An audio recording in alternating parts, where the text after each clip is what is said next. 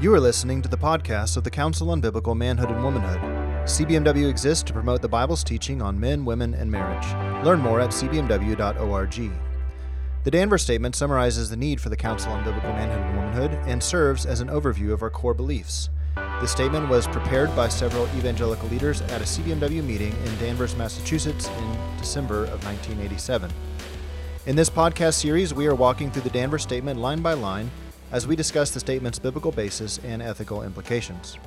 I'm Colin Smothers, Executive Director of CBMW. And my name is Denny Burke. I'm the President of CBMW. On this episode, we are continuing to look at the affirmations of the Danvers Statement, and we're on the second affirmation, which says this: distinctions in masculine and feminine roles are ordained by God as part of the created order and should find an echo in every human heart. Denny, why is this affirmation important? You need to see this one really in connection with the first one. I need to reread that because the first affirmation that we looked at last time says, both Adam and Eve were created in God's image, equal before God as persons, and distinct in their manhood and womanhood. So it's pointing to the special creation of Adam and Eve and saying that they're different from each other. They're both created in God's image, so they share that in common, but they're different from each other in their manhood and womanhood. And the manhood and the womanhood is comprehending everything that makes them into a man, everything that makes them, everything that makes him into a man, everything that makes her into a woman. And so their bodily differences, for example, are going to be contained in their manhood and womanhood. And those distinctions are a part of God's special creation. So now you come to the second statement where it says distinctions in masculine and feminine roles are ordained by God as a part of the created order. So it's affirming that there's a created order, there's a design in creation, and therefore a telos, an end and a purpose in creation. And it says that they've been ordained by God, which means that there is, even though we're not using the terms of natural law here, that's what we're talking about. We're talking about the natural order of things, and it's rooting the distinctions in masculine and feminine roles in that created order. Now, it's important for us to see this because I've even read recently or saw recently a discussion from a critic of CBMW and a critic of complementarianism saying that complementarianism is denatured, that it's somehow abstracted out from ontology of what it means to be a man and a woman. That's not true.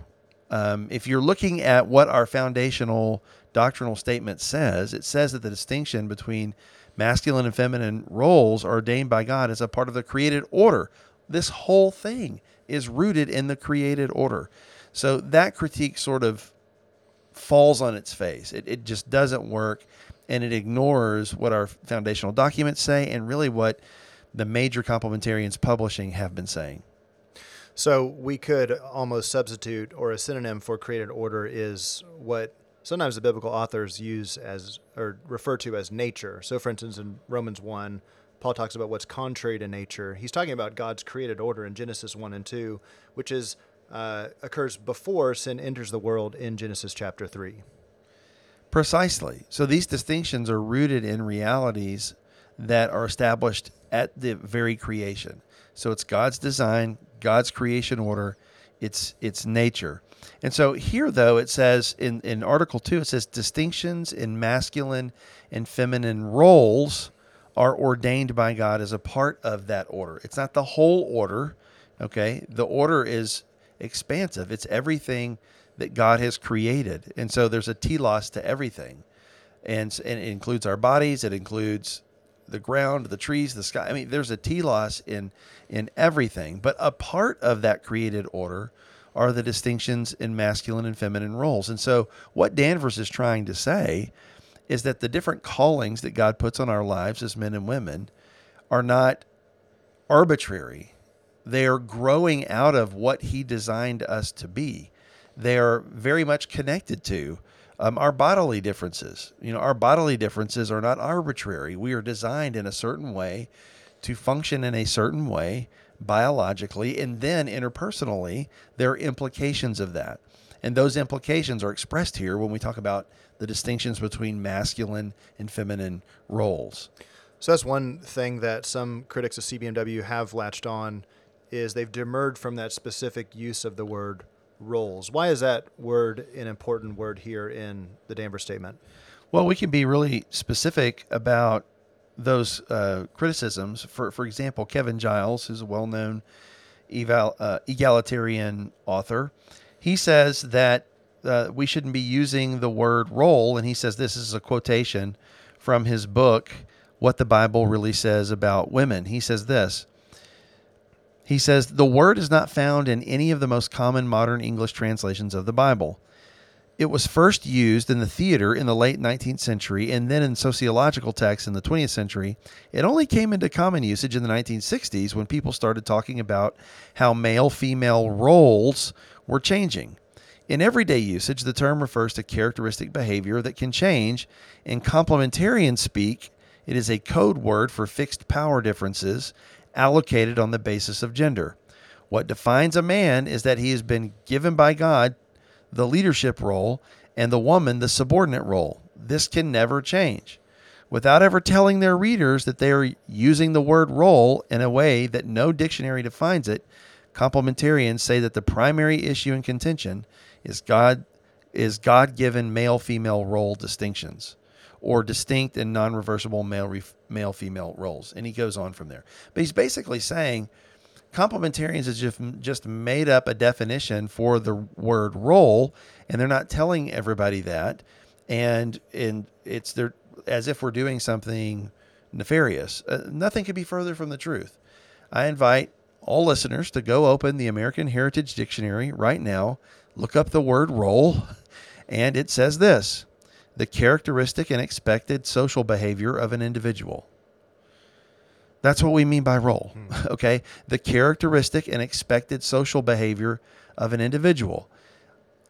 All we're saying from a complementarian perspective is that, yes, if you read the Bible, there is characteristic and expected social behavior between men and women.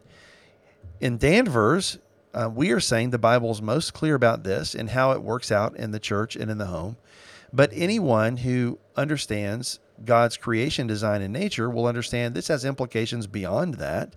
Okay, but Danvers speaks specifically to the church and the home and outlines some things specifically there. So this is not a novel use of the term role, just a characteristic and expected social behavior that the Bible has upon men and women. That's what we're talking about.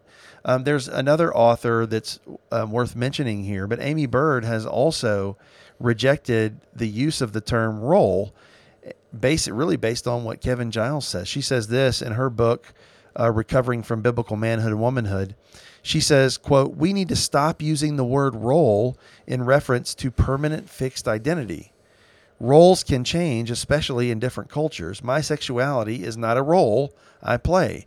I don't need to act like a woman. I actually am a woman. Furthermore, role-playing is neither our identity nor our eternal aim," end quote. And I just want to say, nobody's saying your role is your identity. In fact, we would argue that your social behavior, how you relate to others, grows out of what God created you to be. And the commands that we see in Scripture towards men and women, for men to be the heads of their home, to love and to protect and to cherish their wives. Are there roles involved in that? Well, yeah, there are. And they're commanded, okay? But it's growing out of what God designed a man to be. And the commands of Scripture towards that end are also not arbitrary, but reflect nature. So nobody's trying to collapse identity into some arbitrary role. That's not what it is. The distinctions between manhood and womanhood are a part of the created order, and then how we live in relation to one another grows out of those created identities. And we would say it's in accord with what God reveals in Genesis 1 and 2, which is why, in Danvers here, in this second affirmation, it mentions 1 Corinthians 11, 7 through 9, and then 1 Timothy 2, 12 through 14. And there the Apostle Paul is instructing the church what men and women ought to do, aka roles, on the basis of what God has done in creation, Genesis 1 and 2. So when we're talking about what men and women ought to do, we're also talking about who they are, and those things are definitely connected. That's essentially what we're affirming here, right? Yeah, I mean, in other words, I go to work every day. Okay, that's a role that I play. Is my identity my work? Well, no, but my coming to work and playing that role is growing out of the calling that God has put on my life to be a protector for my family. You see what I'm saying? So no one is collapsing role into identity, but they are connected. And if you don't see the connection and put them in their proper order, you're going to have an errant view of what it means to be a human being, not just in terms of male or female, but just in terms of ontology in general. We all have roles that we play, but I would argue the roles that we play should be growing out of our nature, out of what God has called us to be as a human being, and then more specifically as male and female. Right. At some point, you're going to decide what is it that I ought to do. Yeah. And the Bible and the Danvers statement here is calling us for men to act like men and for women to act like women, which means we're going to say what a woman is and what a man is, yes, but that's the reason why we talk about something that's called manhood or womanhood, that which is fitting in accordance with your maleness, or that which is fitting in accordance with your femaleness, and those things are going to be different. They're distinct, right? Yeah, and you can see some of what is fitting just in our very natures, right? So a man is created to reproduce as a father. A woman is designed to reproduce as a mother, and a part of that is that her body is designed, organized for reproducing in such a way that she carries the baby for 9 months. In her own body, the baby lives from her own body for 9 months. And then after the baby is brought forth, the baby can live from her body still, is nourished from her body. Her body is designed this way. It's not arbitrary that you see women with a kind of a nurturing role that they play a nurturing role in the family. Now, is there a Bible verse that says thou shalt nurture? No, but there is it's revealed in nature. And it's a disposition that you'll see in so many women. It's not arbitrary, but it does explain why you see what you do see in Scripture. So, for example, in Titus chapter 2, when Paul is addressing the different people in the congregation, he also identifies some very specific roles that attach to them. And in Titus chapter 2 and verse 3, he says, older women likewise are to be reverent in their behavior, not malicious gossips, nor enslaved to much wine, teaching what is good.